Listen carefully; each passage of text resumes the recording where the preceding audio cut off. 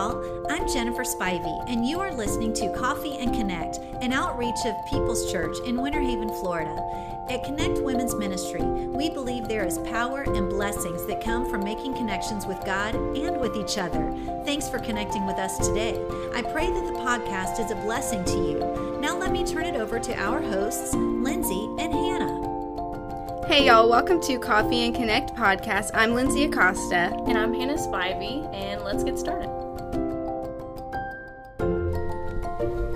Hey everybody, welcome back to the podcast. Today we have a really special guest. Actually, it is Lindsay Spivey. If you don't know who she is the daughter of Pastor Spivey and Miss Jennifer Spivey. So we're really excited to have her here today.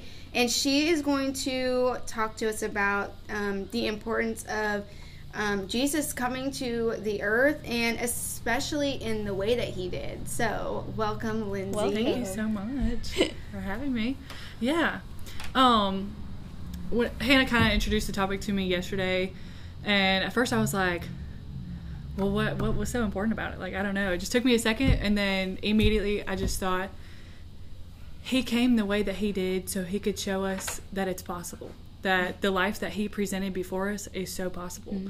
That everything that he set out before us, healing, miracles, signs and wonders, it is possible. Right. In his human body, you know? So whenever we're presented with the fruits of the Spirit, it's so possible because Jesus walked those things out 100% of the time and was totally led by the Spirit 100% of the time. So I would say that's the biggest thing that first came to mind was he presented an example for us to follow. And every day, obviously, we're going to mess up, and there's going to be really hard days, and we're not going to turn to the Lord for the things that we should. But every day, we just go to him and say, Lord, teach me everything about you. Teach me to become love in the earth. And that's the biggest thing. Jesus came to be love in the earth. And then when God said, go and multiply, he meant his image. Obviously, multiply people in the earth, but multiply what it is he came to do, and that was to see people set free, to see people whole and delivered. So yeah, that's kind of the main general gist that came to my mind. That's good. That's such a good answer. All right. So Lindsay, what would you say would be some ways that we could follow that? Sometimes it's really easy just to read about what Jesus is doing, but it's really hard to go like, how can I apply this to my life, you know? Mm-hmm. So what advice would you give to someone wanting to really follow out what Jesus is doing or what he did on the earth? Dedicate your entire life to prayer. It will change your life. If you will spend, I know people will have kids and work full time and have a social life and are married and blah, blah, blah. If you can even just take 30 minutes of quality time with the Lord, it will last you days. You know what I mean? Like, find time for him every single day. And I would say kind of how I set up my prayer time, because sometimes Michael Koulianos, he's the lead pastor of Jesus Image in Orlando.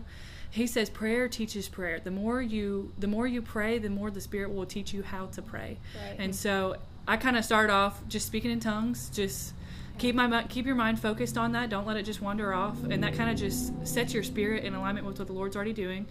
And then just adore him. If Thanksgiving is just, I don't know what it does, but it just opens up something for the Lord to come in just a powerful way. I don't know. He loves you, it does. He loves our Thanksgiving. He loves our praise. He loves when we tell him how beautiful he is, when we just look at him and how it changes us and how we're so thankful for it.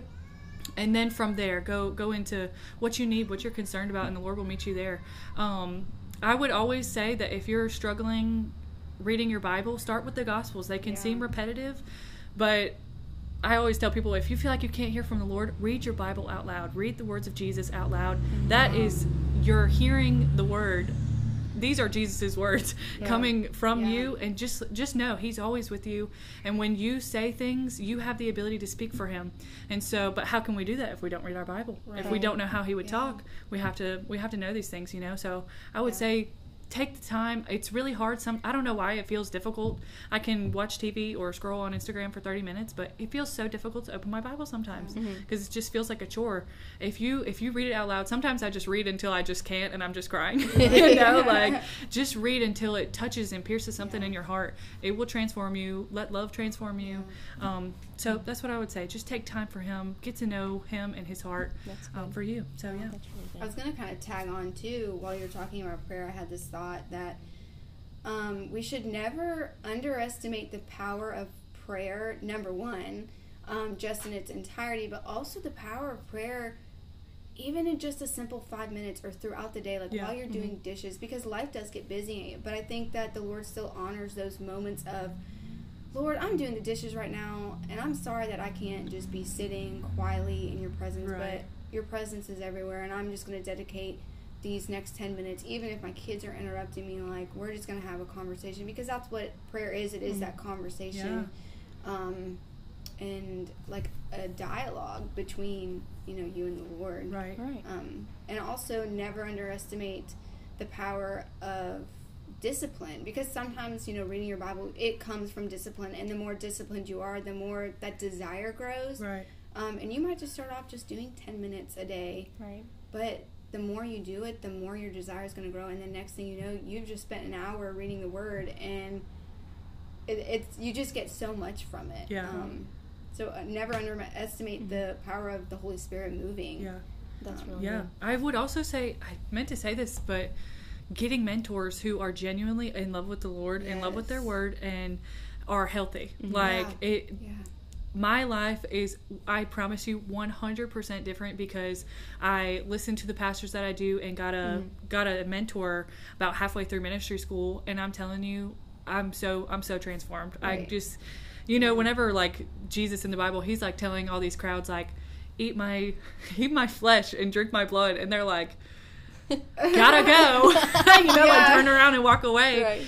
And Jesus turns to his disciples and he says, are you going to turn away too?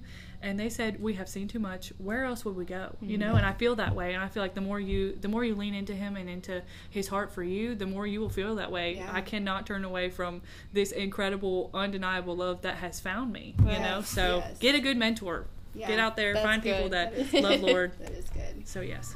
All right, well, that's all we have for this podcast. But thank you so much, Lindsay, for this insight. That is just so good to hear. Some of the advice you gave, and it's just so refreshing. Yeah. Just to hear that. And we will see y'all next time. Bye, y'all. Thanks for listening in today. We'd love to hear from you, whether on today's topic or perhaps something you'd like to hear discussed. Email us at connectwomen'sministry@gmail.com or give us a follow on Instagram at Connect Women's Ministry PCWH. Click the link in our bio for more ways to connect with us. Thanks again for joining us for Coffee and Connect, and we look forward to connecting with you again soon.